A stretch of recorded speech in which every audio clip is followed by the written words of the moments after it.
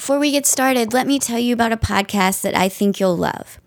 Origin Stories is a show that explores how we became human, and they do it with storytelling. You can hear what it's like to discover a 13-million-year-old fossil. You can hear Jane Goodall tell her story about how she first got started studying chimpanzees, and so much more. Listen and subscribe to Origin Stories, wherever you get your podcasts. A science story, huh? These NYU scientists, I felt I feel right. I was so And I just thought, well, I had figured it out it was that golden moment. because science was on my side.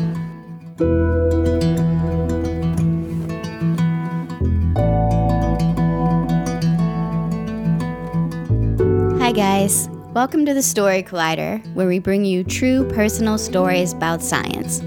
I'm Erin Barker, Artistic Director of the Story Collider, filling in for Ben Lilly once again this week. This week we're bringing you two stories about love intersecting with science, whether it clashes with a diagnosis or blossoms on a boat. Our first story this week is from Lindsay Wessel. It was recorded in February 2017 at the Oberon Theater in Cambridge, Massachusetts. The theme was light and dark.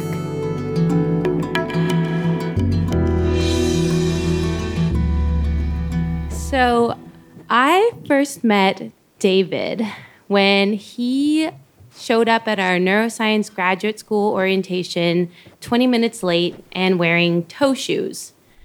Just a few days earlier, he'd cycled into Davis, California from Portland, Oregon, 1,000 miles away by bike.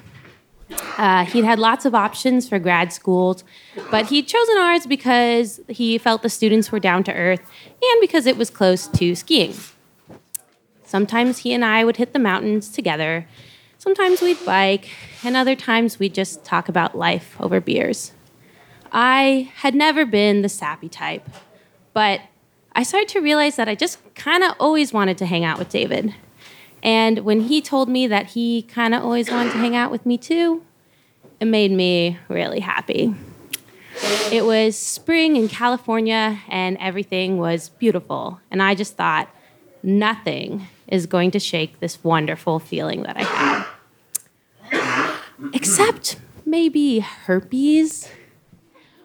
Herpes shook things up a little bit.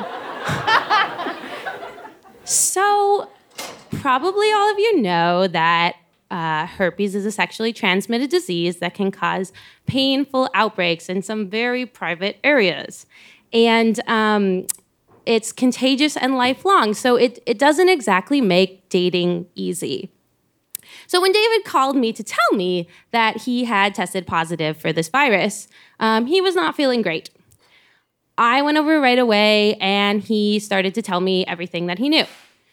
He had tested positive for both types of herpes. Herpes type 2, the infamous STD, and herpes type 1, which is a more common and much less stigmatized form we tend to associate with cold sores. He had never had a symptom for either, but he was told by the doctors that he could pass either virus on to a partner. He was so upset and just shocked that he had paid $200 right there for another test. But by the time I got to him, he was resigned. He knew denial wasn't really going to help anything. So, to be honest, at this point, I honestly wasn't that alarmed. I mean, I told David, let's hold off on the physical stuff. No sex, obviously, but also, maybe just to be safe, no kissing, but just until I could do a little research to figure out the best way to protect myself. And how hard could it be? So the next day, I launch in with your typical Google searches, and things go downhill instantly. Let me just recommend that if you ever have the temptation to do a Google image search for herpes, you squash that. Your whole screen transforms into a checkerboard of all these body parts that you never wanted to see, sporting the worst case scenario of all sorts of rashes that you never wanted to know existed. And the more that I researched, things just got worse. I started to realize that everything that I had thought I'd known about herpes wasn't actually true.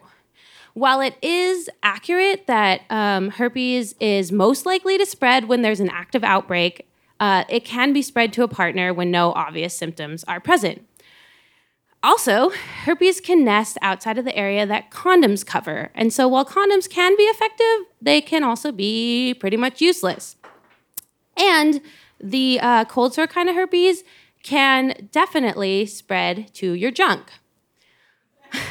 So I'm panicking a little. Actually, I'm kind of panicking a lot. And it's not just because this situation that I thought was a take minor precautions situation has now transformed into a herpes owns your ass kind of situation. That's not the only reason I'm panicking. I'm also panicking because I'm realizing those minor precautions might not have protected me from some risks I'd already taken. David and I really liked each other, so of course we'd kiss quite a bit. And don't tell my mom or anything, but that's not all we'd done. So I start hallucinating symptoms instantly. I've got the tingles and the itches on my mouth and on my other parts. But fortunately, my logical brain kicks in and says, it's very unlikely that you've already contracted this, so let's just focus on prevention. So my best option seems to be finding a way to make sure that David isn't contagious before getting too close to him. And by this point, I'd gone with all my research and Googling everything. I'd gotten a little crazy enough to think that I could write a protocol for this myself. No, but really, because really all we'd need to do, right, is take a swab and test for the presence of the virus. And if the virus wasn't there, then we'd be good. Maybe that could have worked, right? But I honestly didn't get very far before realizing that this was going to cost hundreds and hundreds of dollars that, frankly, we didn't have. So, and logistically, right, it's just a nightmare because you're swabbing down your boyfriend, you're amplifying the sample, and then you're throwing in some probes to see if the virus shows up. Even for the most diehard scientists, it's a far cry from dinner and a movie. So I'm kind of starting to realize that maybe there's no way for me to be with this guy and guarantee myself a herpes-free future. I have to dump him, right? I mean, who wants to be that person that, thinking they're in love, makes some huge sacrifice for something that maybe wasn't going to work out anyways? And then where are you? Single and with herpes. But my mind kept going to my aunt and uncle, who everyone who knows them says is the picture of true love. When they were teenagers, my mom's family tried desperately to break them up, and that was because my uncle wasn't Jewish. But they, even at that young age, knew that something so trivial shouldn't get in the way of love that's real. And they're still making each other happy 60 years later. I couldn't help but wonder if herpes would have stopped them, even if Jewish grandmothers couldn't. But fortunately, we don't live in a world where you have to ask that kind of deep personal question to someone you know and who loves you. No, instead, I turned to complete strangers on the internet. I joined an anonymous herpes forum, and I read about the lives of people with herpes. We're still laughing. So on this forum, I read about some really actually upsetting things. I read about a man who had stopped dating and dropped all his friends because he was too ashamed to tell them why he wasn't trying to pick up women anymore. And I read about a woman who had decided to stay with a boyfriend who hit her because he had also given her herpes and she thought no one else could love her again. I was just horrified, just totally enraged. And I even went to David and I said, how could our society just ridicule and dismiss these people who haven't done anything wrong, these other human beings? And then I went back to researching herpes, leaving my glum boyfriend to contemplate the prospect of being alone forever, alone. Throughout this whole process, these weeks that this was going on, David had actually been quite patient. But one day during a walk on campus, his patience seemed suddenly to snap. He asked me to sit down with him on the grass and started telling me he was getting really fed up with my process. We had never really argued before, but he was upset, and I got upset in response. Didn't he realize how much work I was doing and how much I was considering risking for him? Voices were raised. Things got a bit ugly. I went home crying. I called my sister and I told her I never want to see this guy again. David and I were in a class of 12 people, so that didn't work out well. We saw each other later that day, and when we ran into each other, we stepped into this cold, dark room that I was doing my graduate research in. We apologized for things getting heated. And in this room was painted black because of light-sensitive experiments that used to go on there. And also there were chains that used to hold oxygen tanks that now just sort of like dangled from above. And so he starts to tell me like why he suddenly got so upset. And he told me that on our walk earlier that day, I had been drinking a coffee and he had asked for a sip. And when he had handed it back, he had seen me almost subconsciously take my sleeve and wipe off the straw. When David said this to me with sadness and really humiliation in his voice, I was so ashamed. And everything just hit me right then. I realized that what mattered here wasn't David's situation, and that wasn't the problem. The problem was my situation. Whatever research or questions I still thought I had left to answer about the science and the risk of herpes, that wasn't important here. What was important was that I was treating my boyfriend, someone I respected, someone I was in love with, as something dirty and less than human. So I threw my arms around him and I just started kissing him right there, and I told him it was ridiculous and they didn't care, I just wanted to be with him. And he puts his arms around me too and kisses me back. And there, in this dark room with the black walls and the chains hanging down, David tells me that he loves me for the very first time. About 3 weeks into our happily ever after, David got results back from that $200 other herpes test that he'd sent away for. And it turned out that after all of that, he'd never had herpes in the first place. Along with over 50% of Americans, he did have the cold sore type, but for the more stigmatized kind, he had a false positive due to a common issue with the test. David's relief at narrowly escaping herpes was palpable, but the results meant nothing to me. I had already made my decision. My relief had come weeks earlier when I narrowly escaped ruining a laughter-filled, loving relationship, a relationship that is now going on 4 years over a skin rash. Thank you.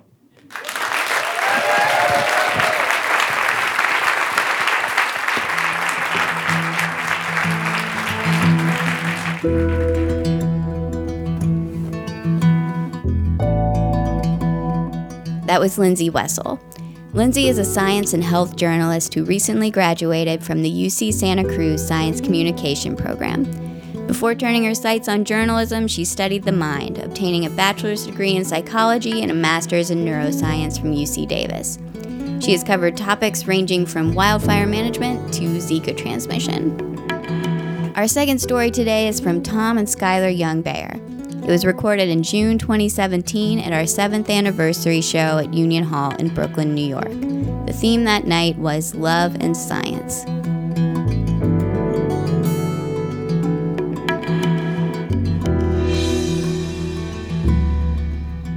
So, my friends Dennis and Candace own an old-timey ship with sails. They're red sails. And it's up in Camden, Maine, best state in the nation. And they asked me to be a naturalist on one of their week-long cruises. So we leave Monday morning, come back Friday night. And I agreed, and I come to Sunday evening orientation. And within like 5 minutes on deck, Dennis, who's the captain, he says to me, "Hey, you did that SEA sailing program in college, right?" And I was like, "Yeah." And he's like, "And you study marine ecology, right?" I'm like, "Dennis, that's why you hired me for this trip."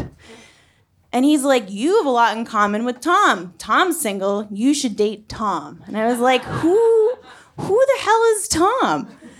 So for some context, I'd had a breakup with a boyfriend that I'd lived with for about 3 years, who I didn't turn out have very much in common with. And we'd broken up about 4 months prior, and I was perfectly happy being single, spending 4th of July alone, drinking with my dog, watching the entire Twilight series, crying because love is beautiful. But with vampires. Anyway. But my friends weren't really happy about this. They were like, you should be dating everyone. Like, what are you going to do? Go back to your ex for the winter? And I was like, I didn't know I have central heating. I don't need man heating. But so I would get really annoyed when everyone's like, you should date so-and-so. So back on the boat, Dennis is like, well, Tom's the first mate. And then like, as if out of a sitcom, 15 seconds later, Tom, this ruggedly handsome sailor type in a dirty t-shirt, jumps up on deck and he's like, hi, I'm Tom. And I'm like, hi. And then when I went home that night to prepare my lectures for the trip, I was like, well, maybe I should shave my legs in case I have to wear shorts. So the night that Skylar and I met was the beginning of the last week-long trip of a very long sailing season. For the past 6 months, I had been working virtually nonstop as the first mate of the Windjammer Angelique. It's this beautiful tan bark sail, topsail catch, really fast boat. Won the schooner race. We would take these passengers out on these multi-day sailing trips along the Maine coast, which is just a stunning place. So it was a dream job aboard the dream boat, but the whole time with not a single day off. Well, that's not exactly true. I did have 1 week off in the middle of the season, during which my quote unquote vacation consisted of going home to an unexpected divorce 1 day before my 7-year wedding anniversary. So that was devastating, and really really hard for about a month, and then Now, I thought to myself, well, I pulled myself together. I was like, okay, Tom, I haven't been on a date in 11 years. I'm going to start dating again. So I start with, what little free time I have between trips. I start going on dates with all these women and meeting new people, and it's great, and I'm having a good time, but I don't really hit it off with any of them, and I'm certainly not looking for anything serious yet. Yeah, no. But so it's Monday, which is arguably the only good day of sailing that entire trip, and the only warm day. I got to wear my shorts. And I was like, well, this guy Tom, who's really cute, which means he's probably a jerk. But we have a lot in common, so maybe I should go talk to him. So the crew's all at the front of the boat, and I go over to get to know Tom. And we did. We had so much in common. We knew all these same people and had done very similar research back when I was a marine biologist. And we had been to so many of the same places too, like the Brooks Range and the Arctic of Alaska and the Marquesas Islands in the middle of the Pacific. But we had been to them all at just slightly different times and had just missed meeting each other on so many different occasions. And like, for instance, the professor at Brown University that she worked with as an undergraduate invited me to be a PhD student in his lab, and I almost accepted. And if I had accepted, we would have ended up meeting a whole decade before that. Yeah, and so talking to Tom, I was like, this guy's cute, and he's like accomplished, and we have things in common. I was like, this would be terrible. Because my experience with handsome science engineer types is they, will ditch you at the airport, for example. True story.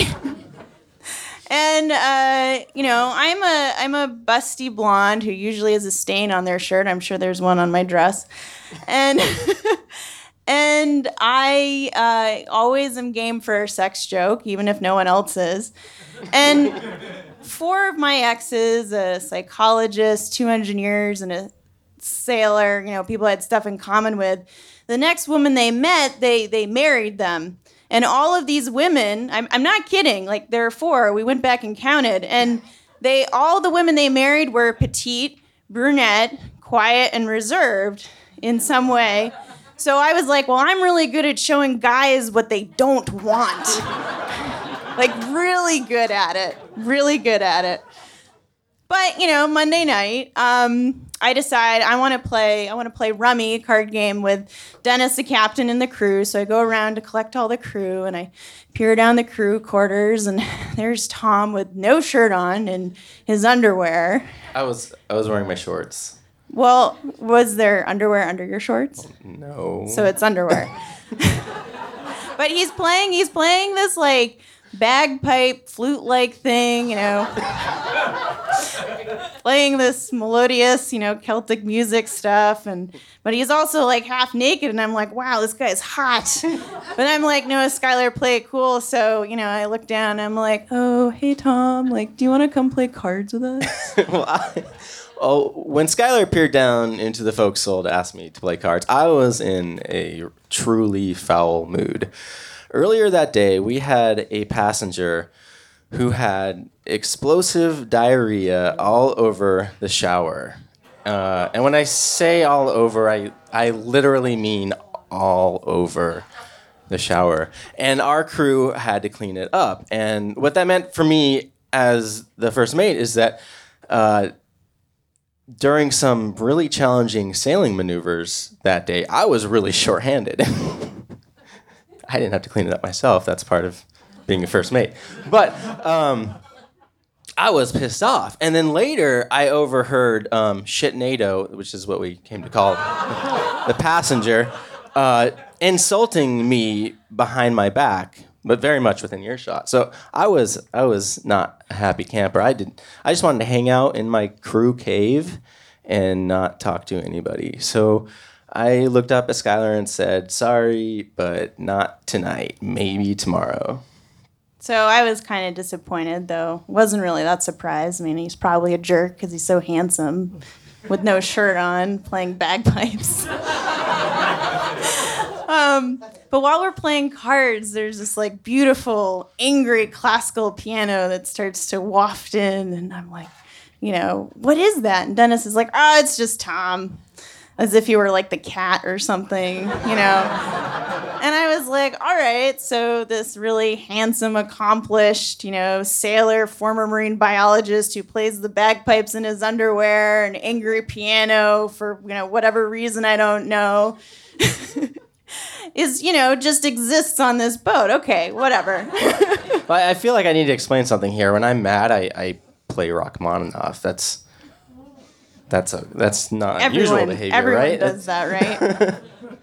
But the next night, I felt like I had done my term, fuming about Shitnado, and I needed to pull things together and socialize a bit. So I decided I'm going to go down below into the mess room and hang out with the crew and play some rummy. So I go down to the mess room, and of course I sit next to the cutest person on the boat, which is Skylar, instead of sitting next to the smelly sailors I worked with. Earlier that day, I spent some time watching her during one of our short trips.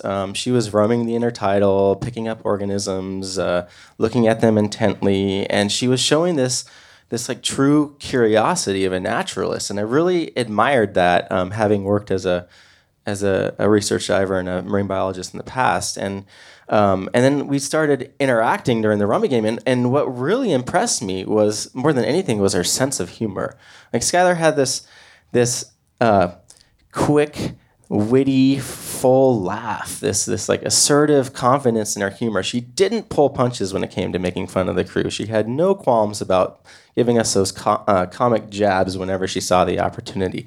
But I think most notably is that Skylar single-handedly brought "That's What She Said" jokes back to the boat. Yes, I did. All season long, all year, as the first mate, I felt it was my professional duty to keep "That's What She Said" jokes off the boat. And it was so difficult. It was so challenging. There are so many great opportunities on a boat. You don't understand. Hardening up the sails, going down below, cleaning the head, pumping the bilges. every hour, someone had to bite their tongue. And I don't even remember the first "that's what she said" joke. It was not anything really impressive or noteworthy. Sorry, but it wasn't. We tried to remember it. We couldn't. Yeah, I couldn't even remember it. But when she said those 4 words, all of the crew just stopped and turned and looked at the captain and waited.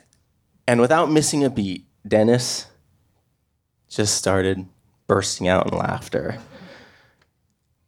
And Skylar opened up those floodgates, and there was no turning back. No, there definitely wasn't for the rest of the trip. But so after the game, Tom and I ended up talking. We ended up talking like a lot, and we were up on deck, and I think we were talking about probably all the bird calls that Tom happens to know, and all the constellations that he happens to know, and marine science and scuba diving, which both of us have done. And then I had to go and explain why I can't scuba dive anymore, because I had this heart surgery about 6 years ago now that was very traumatic for me, both physically and emotionally.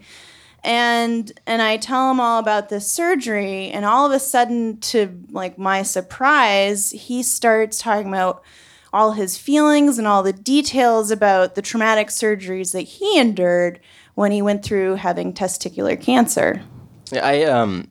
I've always had a really hard time talking to anybody about the details of my own surgeries. I hadn't even really, even though everyone on the crew had seen my scar, I hadn't really talked to any of them about it, and they were like family to me. But I immediately knew that I could open up to Skylar about what I had gone through, and there was I felt this instant connection between us, this bond that I just couldn't deny. And actually, we learned something really interesting, that if you line up our surgical scars, if they were combined, they would run from the bottom of my pelvis up to the top of her rib cage. So I thought that was pretty cool. And after that long conversation that we had, I in true Oregonian fashion, because I'm from Portland, Oregon, I went up to her and I gave her this really big hug. Yeah, and I was like, I'm from New England and I've known you 2 days. What are you doing? I didn't say that. I just sort of stood there stiffly like Sheldon from, The Big Bang Theory, like, there. And, I just found it really strange that this guy that I found attractive was actually like touching me in some way after 2 days. And I had begun to really admire Tom on a deeper level than just his looks. And it was sort of this odd moment, because on the inside I was sort of like pleasant, but I was like, I don't know, is this a friend zone move? Is this like definitely putting me in the friend zone? I think that's what's going on here. Well, I had absolutely no idea that she had any attraction to me whatsoever. You'd been spending quite a lot of time with our deckhand Hoppy up to that point in the trip. Well, Hoppy might as well have been carrying a billboard that said like "Date Tom," and he would say things like, he'd be like, "My girlfriend and I have a very stable, good relationship because we have a lot in common." And then like 20 minutes later, I don't even know what we'd be talking about. He'd be like, "Well, you and Tom have a lot in common." And I was like, okay. And then one time, I was sitting on the deck watching Tom working or something, and I had these big Valley Girl sunglasses, so you couldn't see my eyes. That was sort of the point. Like, you couldn't see where I was looking or anything. So I was like, oh, no one can see that I'm looking at Tom. And so Hoppy like sidles up next to me silently, and then he says next to me, he's like, "Dear diary, today I saw Tom working in the rigging." And like, I didn't even think I looked away from Tom. I just said to Hoppy, like, "Shut it, Hoppy." I went back to looking at Tom, like, wondering if he's attracted to me. But I was like, a guy like that would probably be embarrassed if he realized he was even remotely interested or attracted to someone like me. Yeah, meanwhile, I had absolutely no idea any of this was going on whatsoever. I was the whole crew was trying to set her up with me, and I was the last one to know about it. None of them told me. I didn't even realize that I was attracted to her until I think it was Thursday night. Someone there's laughing about that. Thursday night, I went. We were at anchor after a long day of sailing, and I went out for a row.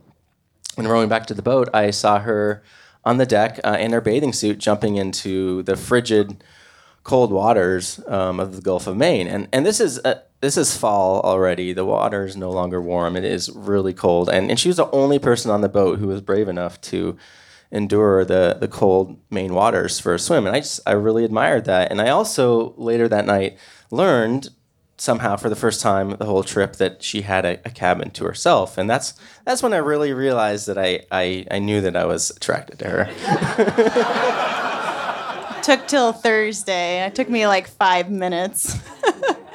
So Friday night comes along, and I need to go run down to Portland, Maine to go get my dog from my friend. And as soon as the boat is like touching the dock, and Tom is still like coiling lines or something, tying up the boat, and I hop off with my backpack, and all of a sudden he looks at me like he's never gonna see me again. And I was like surprised and thrilled at the same time. I'm like, what do I do? He looks like he's gonna miss me. And so I go, okay, Skylar, play it cool. So I just look at him and I go, what? And then I like turn up towards the hill and walk to my car and I go, oh yeah, I just played it super cool. Yeah, you played it really cool. You played it a little too cool, I think. After she gave me that look, I was pretty sure she never wanted to see me again. But I thought, what the hell? I've got nothing to lose. So I sent her a text. Yeah, so I'm driving back with my dog, Millie, and I see that I got a text from a new unknown number, and it's signed T, and I turn to my dog in the back, and I go, yes, Millie, I got one! And I literally pump my fist in the air like that with just my dog there.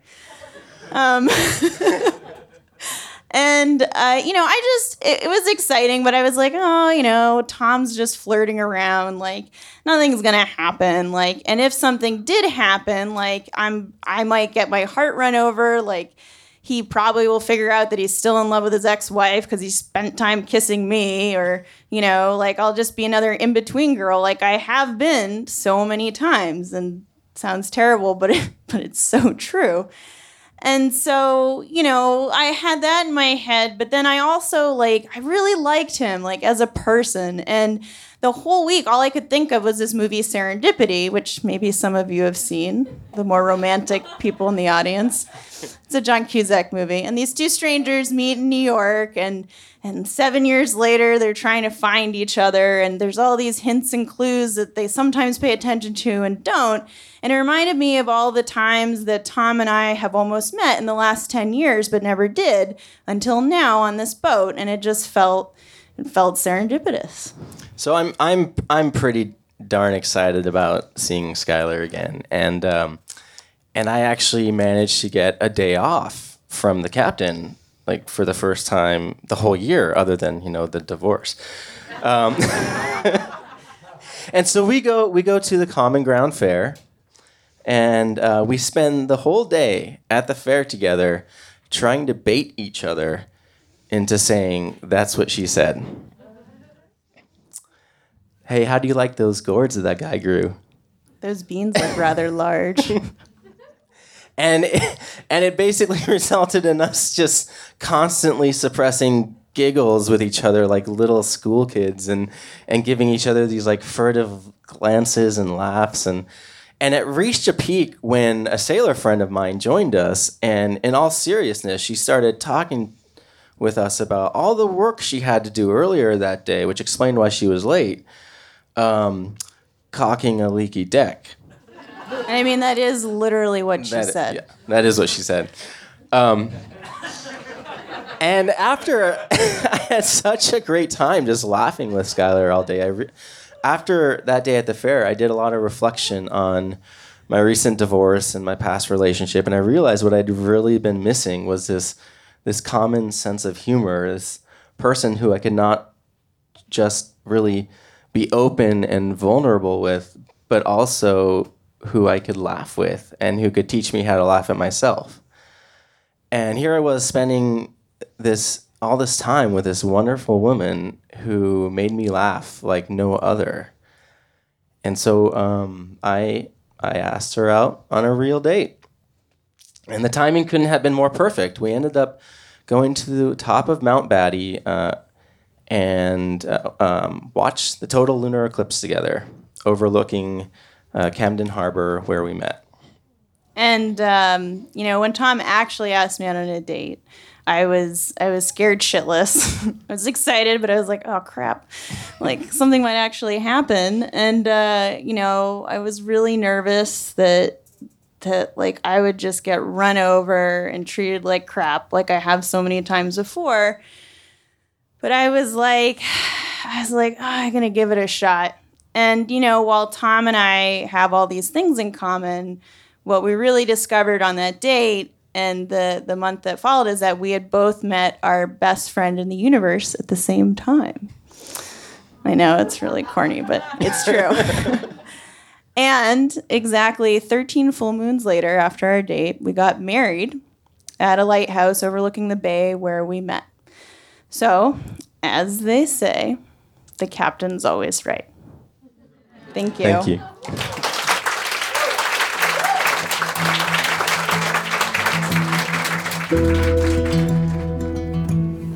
That was Tom and Skylar Young-Beyer. Tom and Skylar live in Maine with their 2 adorable dogs, Millie and Misha. Tom is a former marine biologist, former sailor, and current farmer and produce specialist. Skylar is a PhD in marine biology.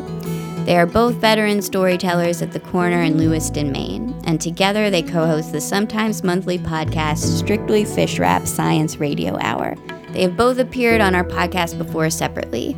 Skylar in the stories Phoning Home from Alvin and Hummingbird of Doom, and Tom in an episode titled Natural Habitats. And you can find all 3 of those on our website, storycollider.org. If you enjoyed today's stories or are a fan of the podcast, please consider supporting us on patreon.com. If you sign up to donate $10 a month or more, we'll list your name in our show programs across the country. The Story Collider is grateful for the support of the Tiffany & Co. Foundation and of Science Sandbox, a Simons Foundation initiative dedicated to engaging everyone with the process of science. The Story Collider is directed by Liz Neely and me, Erin Barker, with help from our many vendors and volunteers. The stories featured in today's podcast were from shows produced by Ari Daniel, Christine Gentry, Nissa Greenberg, and me, Erin Barker. The podcast is produced by Zoe Saunders. The theme music is by Ghost. Special thanks to Oberon Theater and Union Hall for hosting these shows. And to everyone who cleaned up the shit NATO, we salute you. Thanks for listening.